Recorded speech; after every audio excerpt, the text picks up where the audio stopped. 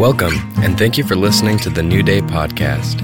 We are located in South Kansas City, proclaiming the good news of God's grace to our region and abroad. If you'd like more information, please visit our website, newdaykc.org.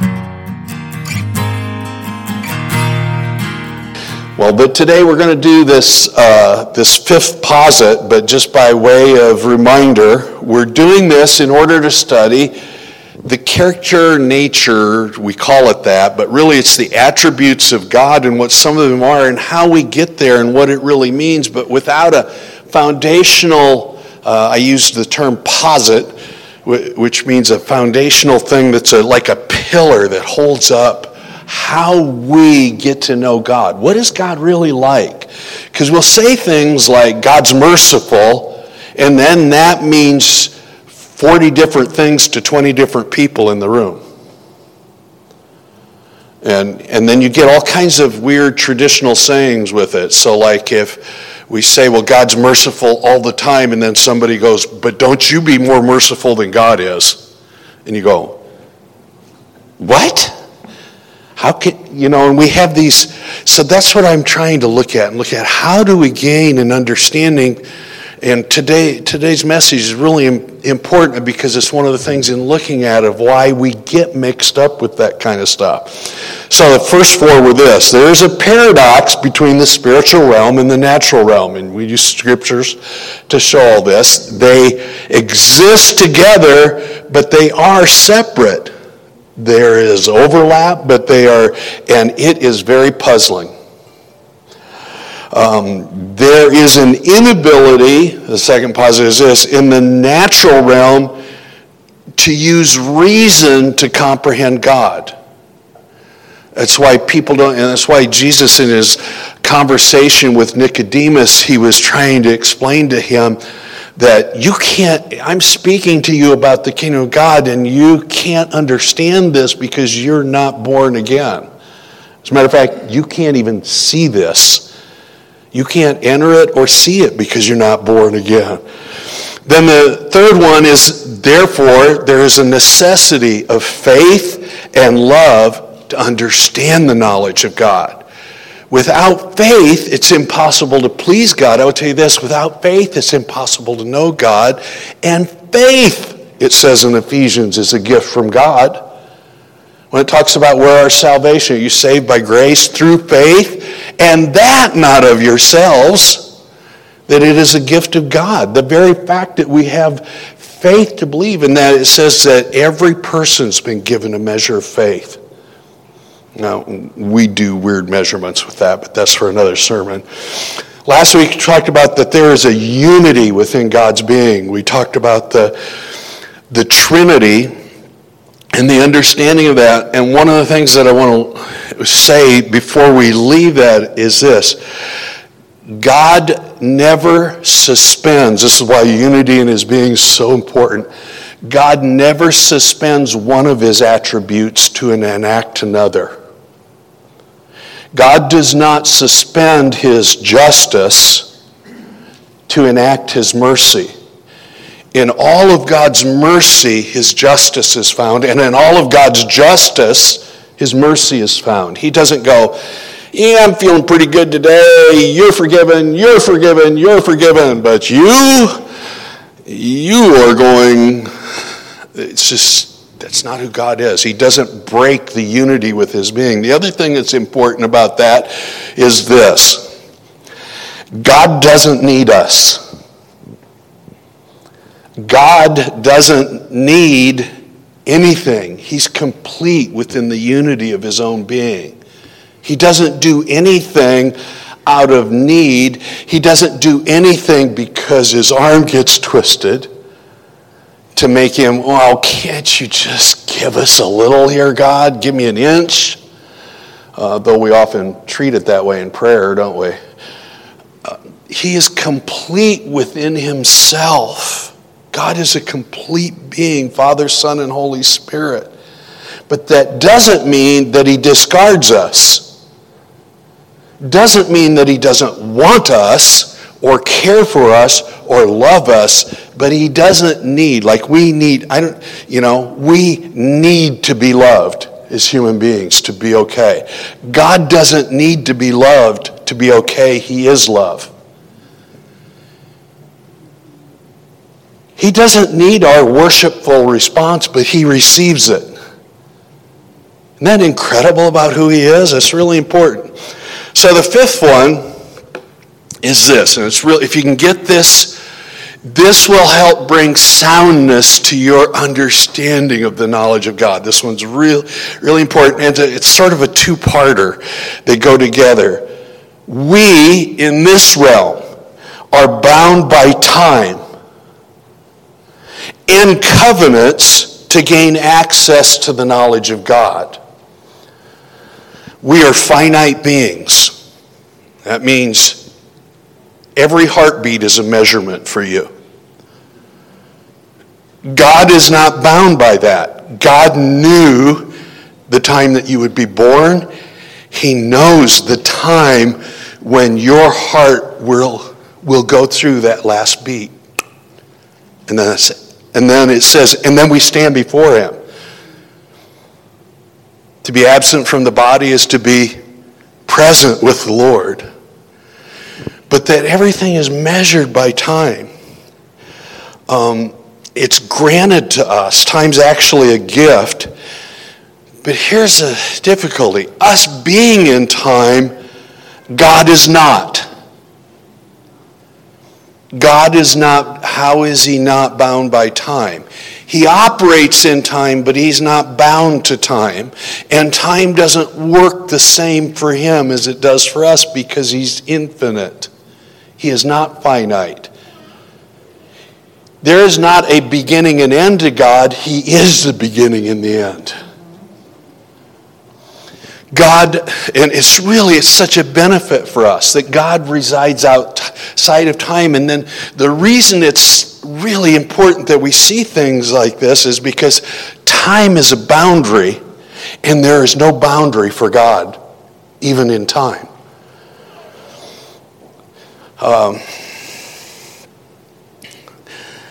Time is bound here in this realm, but the very word eternity means that time is not bound. Eternity means that it continues forever. One of the ways to look, here's a really key, and it's actually a very fun way to look at God. So Peter explains this. He says, look, God doesn't measure things the same way we do.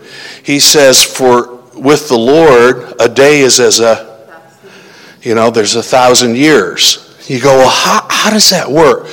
Well, a really enjoyable thing to do is to go, for God, now think through this, if that is accurate, and we use it as a time, and you can't. I'm doing this using weak human language to look at it. You know, the cross was just over 2 days ago for him. For us, it's been all of antiquity up till now. It's been over 2,000 years since Jesus died and rose from the grave. That's just a couple of days ago for him. It's right here for him. To get our understanding of time in God. We're so bound by time, we look at seconds and minutes. We measure a race by milliseconds. You know, you watch the downhill skiers and it's, 4.5, 4.000. Now they're getting so close and have to get the accurate who got across the line first. God does big stuff with time. He doesn't look the same way we do. He talks about seasons. He talks about generations. He talks about ages, eons in the Word. So he sees it because he's not bound by time. He sees all that. I don't know, you could do a weird Star Trek thing, go the time-space continuum. But it's not that, but it is something much greater than that. And it's one of the things that leads us, when we don't have a right understanding of this, to put faulty concepts on God and time. And then also the disappointment. Now think about the word disappointment. If you have an appointment, it's going to arrive at, I don't know, the doctor said be there at 11:45, and then those health personnel show up about 12:15 and leave me sitting there. Not that I'm looking at anybody.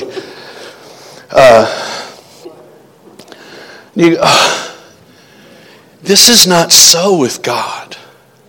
These things he's not bound by those things the way we are. And he moves and operates, and he sees your life, though it's lived by the millisecond, he sees your life complete. The reason it's so important is because when you receive Christ, he sees your time in Christ. Does that make sense? He's not seeing you. We measure things and we tell our testimonies before I met the Lord and after I met the Lord. And God goes, I knew you in your mother's womb.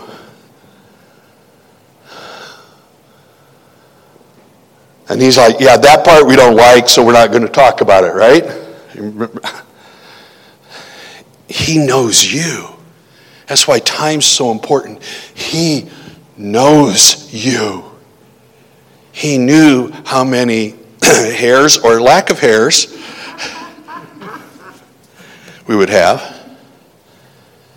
He knows you. And then I can enter into this understanding. This is who God is. This is how he wants to reveal himself to me. And then as he does that, he uses scriptures that help us to understand the hearing. Look at, I'm going to read from Ephesians 3. Paul's talking, now remember, this is about God and time, and then the second part, which is tied to covenants. Paul says, for this reason I, Paul, the prisoner of Jesus Christ for you Gentiles, if indeed you have heard of the dispensation, time word, of the grace of God which was given to me for you. So he says, within your time there was a grace given to me. How that by revelation he made known to the mystery, as I have briefly written already, by which when you read you may understand my knowledge of the mystery of Christ, which in other ages, so he's distinguishing that he's writing to the people that are called the church in Ephesus, you're in a different age. Are you following it? They're in a different time. Was not made known to the sons of men as it has now been revealed by the Spirit in his holy apostles and prophets, that the Gentiles, now he takes it down to a narrow concept, that the Gentiles should be fellow heirs of the same body and partakers of his promise in Christ through the gospel, of which I became a minister according to the gift of the grace of God given to me by the effective working of his power. To me, who am less than the least of all the saints, this grace was given, that I should preach among the Gentiles the unsearchable riches of Christ, and to make all see what is the fellowship of the mystery, which from the beginning of the ages has been hidden in God, who created all things through Jesus Christ. He's saying, as people were going through time, as God created, and they were going through time, there were things that they didn't understand about what God was doing. He says, something's changed. Something marvelous has happened when Jesus came incarnate, when God entered into the earth, and then after into people to live inside of them, to make all see what is the fellowship of the mystery, which from the beginning of the ages has been hidden in God, who created all things through Jesus Christ, and for this, to the intent that now, extremely important little word. We've talked about how important the word now is.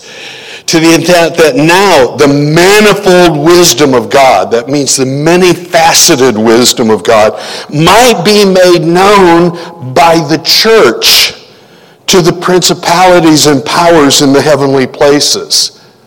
The church isn't just the witness here. It goes beyond that scope. According to the eternal purpose, now he's talking about eternity, which he accomplished, already done, in Christ Jesus our Lord. What did he just say? It takes a whole lot of unpacking, because it's talking about a God who is not bound by time, but that time bound the understanding of God to us, not to him. He always saw all people coming in. He always knew. So earlier in Ephesians 1, he talks about, he goes outside of the time. I'm going to use you, Brian, as an example. He says, before, it's like watching Lord of the Rings again. The foundation stones. Before the foundations of the world, I presented you to me holy and blameless. What? God presented us. You struggle on a second-by-second, minute-by-minute, daily thing to see yourself as holy. Don't tell me you don't struggle with it, because we all do. That's what I've been trying to live in the gloriousness of this understanding. God's already, you haven't died yet, and he's already presented you to himself as a gift. I am a gift of God to God. But you are. You don't know how mad I am at myself. God's presented you to himself as a gift. What? The reason it's so important is that we embrace the understanding of this is because it will change your interaction and your knowledge and your understanding of who God is now. So these are big concepts, but listen, they're not too big. A child can understand this. So the child understands it this way. He always loved me. God always loved me. He will never stop loving me. And forever and ever and ever and ever and ever God will love me. That's how important it is. Because it's receiving what he's done. And Paul said this was a mystery. They tried to think through this. They tried to look at what they called holy scriptures to understand this. They searched the scriptures looking for Messiah, and when he showed up, they didn't even see him. But that's you and I. And that's why it's so important that we take this, because here's what he's talking about. All of this is God showed up and made a new deal in Jesus Christ. The time of the new covenant. So if you look through your Bibles, it actually speaks of there are several covenants. Now, a covenant is an arrangement between God and someone else in which God reveals who he is. So you have the covenant of Noah, God revealing himself of how he would not destroy the earth again over these parameters. You have the covenant of Abraham, which is this. It's really the closest thing that we have, Abraham had. He says, I'm going to bless you. I'm just going to bless you like crazy. And I'm going to bless the whole earth out of you. And he gives him this as a gift, and he walks in it. There's the covenant of Moses, or also called the covenant of law, by which God, in revealing himself to a particular people group, bound himself to those people group, but it was conditional. They had to meet the conditions because actually they didn't want an unconditional one. when God tried to reveal who he was to them, they said, oh no, just you tell Moses and he'll come tell us what to do and we'll do it. Did it work? Nope. Why did God allow that? So we would understand that. Then the time of the new covenant comes, and this is what Paul is writing about, and the finished work of Christ. And it's through the new covenant that we now understand who God is and what he's like. It's really important. Listen to Hebrews 9. For Christ, speaking of what he has done, this mystery that Paul was writing to the Ephesian church, for Christ has not entered the holy places made with hands, which are copies of the true, but into heaven itself, now to appear in the presence of God for us. And the word now means now, always. Now, ongoing. Not that he should offer himself often, as the high priest enters the most holy place every year with the blood of another. He then would have had to suffer often since the foundation of the world. Here comes those two words again. But now, once at the end of the ages, he has appeared to put away sin by the sacrifice of himself. And as it is appointed for men to die once, but after this, the judgment, so Christ was offered once to bear the sins of many. To those who eagerly wait for him, he will appear a second time apart from sin for salvation. Throughout the New Testament, which describes and teaches the new covenant, we find God relating to us through one thing. His Son. Why is that so important? Today, the reason it's so important is because we've mixed up all the covenants through our traditions, sometimes through false teaching, sometimes through misunderstanding, sometimes through false doctrine. We've embraced a view of God that is determined by other covenants to know him in this one. And it is this one by which he came so that we could know him. Now think through that. So we find it in lots of ways in which that causes us, I call it grabbing. So we try to navigate our life in God and our understanding of who God is and how to do Christianity, how to live the life, how to engage with him and understand him. And so we take the fact that we're in Christ and then we start pulling from the different covenants. And man, it doesn't feel like he's paying any attention to me right now in this time. So I think I will do this, and then he will pay better attention to me. Well, you're living under a condition. You're living under something that the new covenant didn't ask you to do, didn't ask you to partake of, and so it still remains. Now think of what he wrote in Ephesians. When you do that, God remains a mystery. You don't understand him. If you want to understand God, guess who it comes through? Jesus. And the new covenant that he brought. Ephesians 1. Or not Ephesians 1. Hebrews 1. Now, the writer of Hebrews is writing this to Hebrew believers that lived in Jerusalem at the time of the temple's about to be destroyed. It's just before 70 AD. They have started to follow Jesus and they're struggling because everything's going wrong in their city. The Romans have gotten more ruthless than they were ever with them. People are starving. People can't even get water to drink.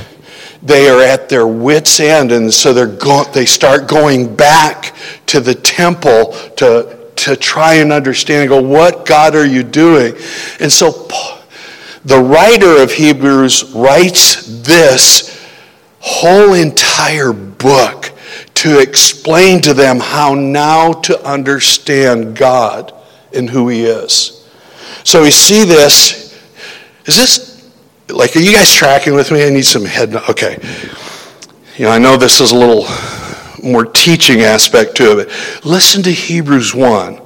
God, who at various times, and this is the beginning of the letter, who at various times and in various ways spoke in time past to the fathers by the prophets, has in these last days spoken to us how? By his Son, whom he has appointed heir of all things, through whom also he made the worlds, who being the brightness of his glory, in the express image of his person, and upholding all things by the word of his power, when he had by himself purged our sins, sat down at the right hand of the majesty on high, having become so much better than the angels, as he has by inheritance obtained a more excellent name than they. Now there's about 27 sermons in there to unpack. But for the sake of time, I just want to say this. In our time, Jesus speaks about who God is through Jesus. Everything that you will need to know about God is found in Jesus. The reason is it's important is we don't discard, and Paul taught this, the law and the prophets. That's what he was referring to when he referred to scriptures. But you have to understand that the writing of this, the book of Hebrews, wasn't a holy scripture. We call it that today. The people that this person was writing to didn't have the letters to the Ephesians. The writer of Hebrews starts unpacking. If you want to see a difference between the old covenant and why it's gone away and why you don't want to live there, read and study the book of Hebrews. Because it unpacks and says we have left those things and we have now entered into a different time. Wasn't God always the same? Yes, but how he revealed himself was bound by time and the covenants. If God is love, how could he have different covenant? He didn't change. He was always love.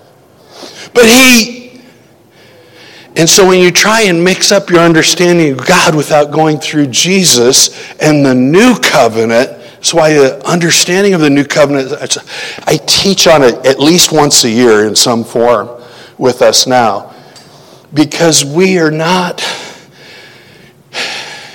in Acts where it says in him we live and move and have our being? That is life for us.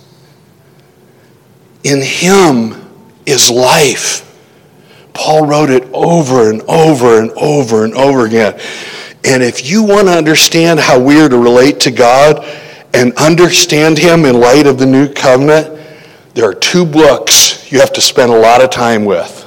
Hebrews and Romans. And then there's two key phrases.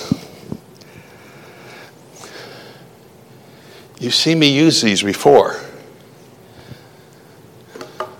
But now and but God. Just look, or sometimes it leaves the conjunctive but off and it's just now. But he writes these to people in time so that we can understand this. And so he does a compare and contrast. He will tell you all these things. But now God is doing this. Romans is explicit with it. The book of Hebrews is explicit with it. Why? Because we like to go up and live outside of the boundaries that we think we've put on ourselves. And we try and grab things to wrestle meaning, and meaning is found in Christ. I used to think that the term "in Christ" was religious. Is what pastors said when I was, little or growing up, although I wasn't around very many pastors. But it just seems so religious. In Christ, the solid rock. It was just, seemed like this old term. But when you understand that the words "in Christ" are a reflection of the new covenant and what it means, they become life in this time. The here and now. I am not waiting for something in the future to happen to be in Christ. I am in Christ now, forever.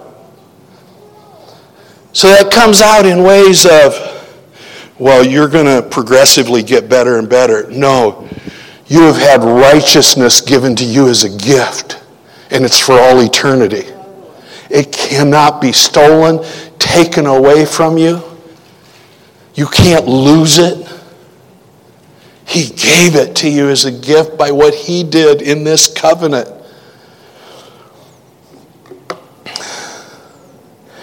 The biggest changes and learnings in my life have come in the past 10 years in understanding the dangers of mixing up the covenants. I was taught it. I was cultured to it. I accepted it. I received it. I put my Lloyd twist on it, and I gave it to others. It all sounded wonderful, but it didn't work. It didn't work because I was trying to live in Christ by a covenant, a promise between God and a particular people, in which all the conditions were on me getting it right. And guess what? I couldn't get it right. I tried. What I found was this, as I started entering in this, and that's why this posit's so important. One writer puts it this way, calls it invisible legalism. It's a subtle mixture of the covenant of law and the covenant of grace. And this form of legalism accepts Christ's work as complete, but seeks to add to it by emphasizing our part. I cannot tell you, as I've gone and taught this for the past 10 years, how many people have come up to me afterward and said, "But what's my part?" And then they're always shocked when I tell them to believe and receive. No, there's a requirement. I have really good news for you. It's kind of rigged in your favor. That's the new covenant. What do you mean? There's no condemnation for those who are in Christ. So that means I can do whatever I want. No, it means you live in Christ. It means something much different. The first thing we want to do is get free of the non-visible legalism. Then we want to attack the invisible legalism. But the first thing that we want to do, and it's so hard for the human mind to comprehend in this incredible new covenant, that God has given you free. Free. He says, it's such a funny saying. So Paul writes to the Galatian church, he says, well, it's for freedom that you were set free. What does that mean? You're not bounded by things anymore. To live in freedom it's like, there used to be an old song by Quicksilver Messenger Service, "Take Another Hit of Fresh Air." It was back in the hippie days. I'm free. I am so free in Christ. And therefore, what am I free to? To know stuff about him that was before a mystery and is now revealed in Christ to any who want it. I want to know God more. Just tell him that and then live in the new covenant. Don't use old covenant means to try and get it because you'll fail. How do you know that?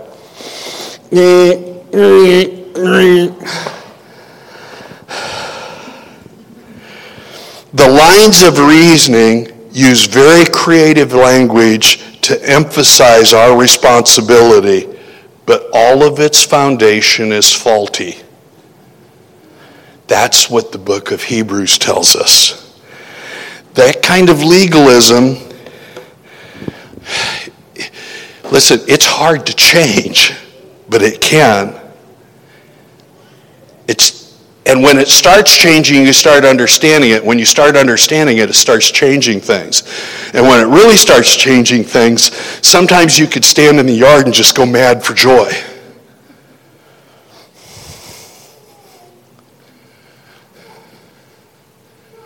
And then church, we get together and say, what's the Lord showing you? He came in the flesh. He died, took my sin, died as me on the cross, and was raised from the dead so I could. And we're not set, and we want to go beyond the boundaries of the Gospels. I'm going to search the old covenant to figure out who Christ is. Do you know how faulty that is? It's the same thing the Pharisees did. You're searching the scriptures to find Christ, and Christ says, I'll explain the scriptures, I'm here. You can know God to understand the scriptures, but if you're looking for Jesus in the old covenant, you're just going to get a picture and a shadow and a type the same way they did because they were bound by a different covenant. You get to know the mind of Christ. They didn't. How is that fair? I don't know. It was the covenant. Paul was shocked by it. To me, he said, who was the least this mystery was revealed. He is stunned by it. To the Ephesian church, he's going, are you kidding me? I spent 14 years in Damascus in the desert. It so shocked me.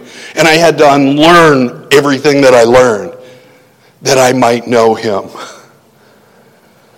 And so he writes in his letters, but now, and then Christ is revealed. Isn't that, I'm telling you, this is such a foundation. I want to read you something written, close with this, by an author who I sort of use. His name's Steve Wheeler, and he helped take his church and tried to help other church leaders take their church through a new covenant awakening. And so he wrote a book for pastors that's called The Highway to Grace. And just listen to it. I think it'll draw you. After 20 years in the ministry, I had a rude awakening. I realized that I had been mixing the covenant of law into the gospel of grace. I was sincerely doing my best to preach the gospel as best as I knew how. But I confused the covenants that God made with Abraham, Moses, and Jesus. I spent years teaching that God's blessing is proportional to our fulfilling certain conditions. Year in and year out, I preached what you should be, what you shouldn't do, 10 things you should do to get God to bless you. Pray harder, longer, louder. Twist his arm with a 21-day fast. Now, I am convinced beyond the shadow of a doubt that God's blessing comes solely because Jesus fulfilled the conditions for me. At the cross, Jesus cried out, "It is finished."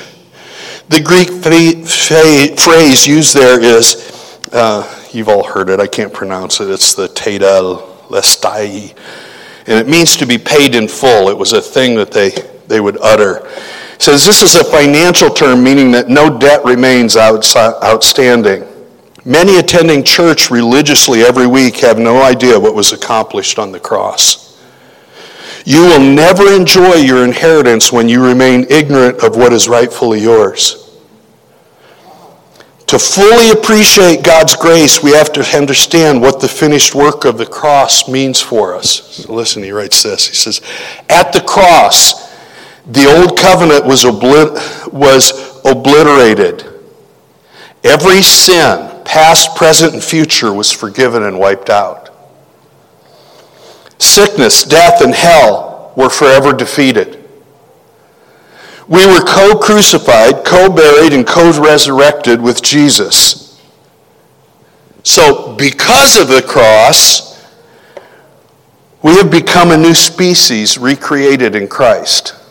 So I've always used sort of a funny term with that. You're no longer a Homo sapien, you're now a Homo Christian.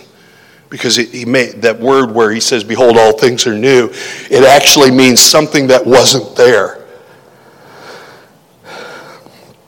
We have been seated at his right hand in the heavenly places. We just don't go there. We don't access it. And we reign in this life, he says in Romans 5, as kings through grace. We reign. We have authority through grace. We try to do it through legalism. That's why it doesn't work. For too long, God's goodness has been doubted and the work of the cross diluted. Mixing law and grace has caused the gospel to be polluted. Not separating the covenants has resulted in confusion. Grace is not just some subject we can tag along with all our other Bible doctrines. Grace is the essence of who Jesus is. You don't get to know Jesus without grace. It's what he came by, it says in John 1. What he did and how he will forever relate to us is through his grace. And all grace is this, his favor. Because he wanted to. Because he was good. To understand grace fully, we have to think of grace as being a person, not a doctrine. Grace was found fully in Jesus.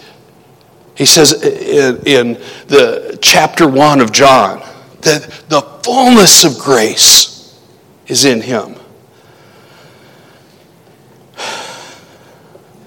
And so he writes this, he says, I want to spend what's left of my life here on earth unapologetically declaring the gospel truth. God's grace given to us through his Son, Jesus Christ. That's the gospel. So what is our part then? Our part is to believe this good news. Faith is a positive response to what he has already accomplished on the cross. Only faith pleases God. The Bible teaches that faith was deposited in our hearts as a gift when we heard the truth of the gospel. You have all the faith you need. All I have to do is exercise it. That's the new covenant way. How do I get to know God? By faith, I believe and receive what was shown about it, what was written about it, but also this, the living word, what you know.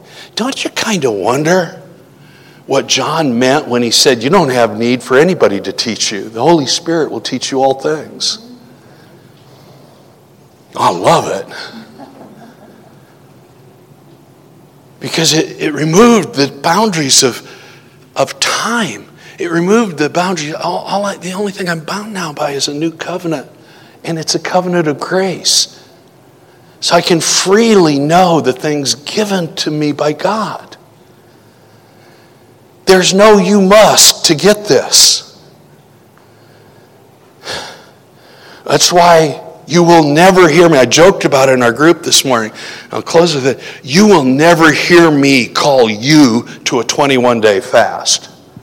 I believe that God can speak to your heart about fasting, but I don't believe God will speak to your heart about me fasting.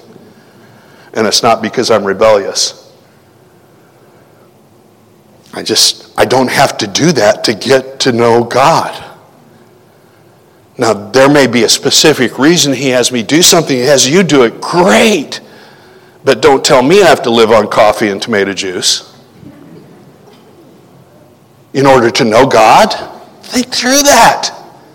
In order to know God? No, I know God through Jesus. And from what I receive, there's no restriction. What do you want to know, kid?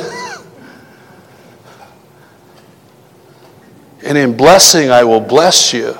And then when we do go back and reach into something like the Aaronic blessing, and you understand so much differently than in Christ, into generation after generation after generation after generation.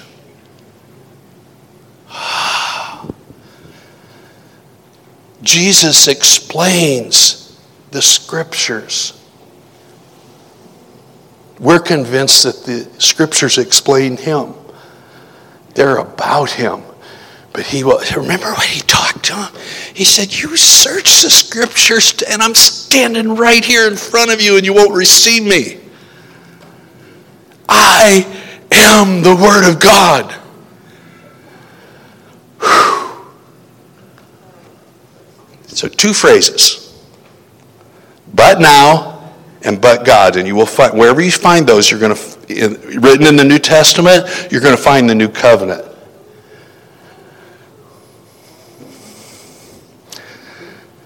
And it's wonderful. And the knowledge of God comes to us. I have more understanding of God's judgment now than I did when I was scared of it.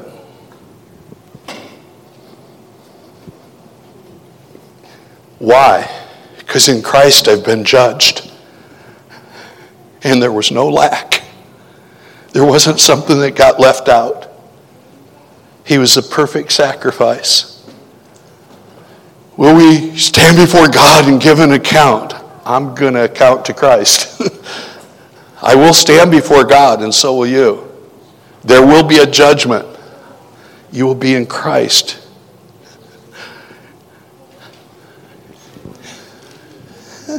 And Paul has the audacity. So just as you received him, now live that way. Oh.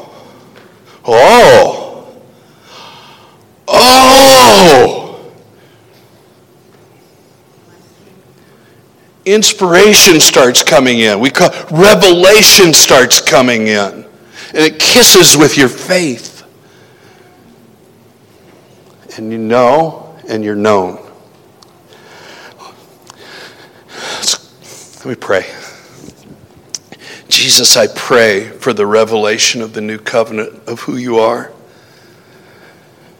You spent a whole lot of time making sure right before you went to the cross that they understood that you were establishing something different, that there was a break from the old way, and that there was a new and living way that they would live in. Lord, we want to know that too. I ask for breaking up of old thoughts, old ideas, old covenant grabbings, hanging on to pieces that just don't count. And that you would release us to understand you more and more. Lord, open the eyes of our understanding in the coming weeks as we look at your attributes. We want to know you more. And because we do, you want to show us more. And each one of us believes that. I pray it for every child that's in here, that they would come to such a glorious knowledge of the gospel of grace, that they would change the generation that they live in. In Jesus' name. And now, may the love of God and the grace of the Lord Jesus Christ and the fellowship of his Spirit be with you all and in you all. In the name of the Father and the Son and the Holy Spirit. Amen. Would you love on each other?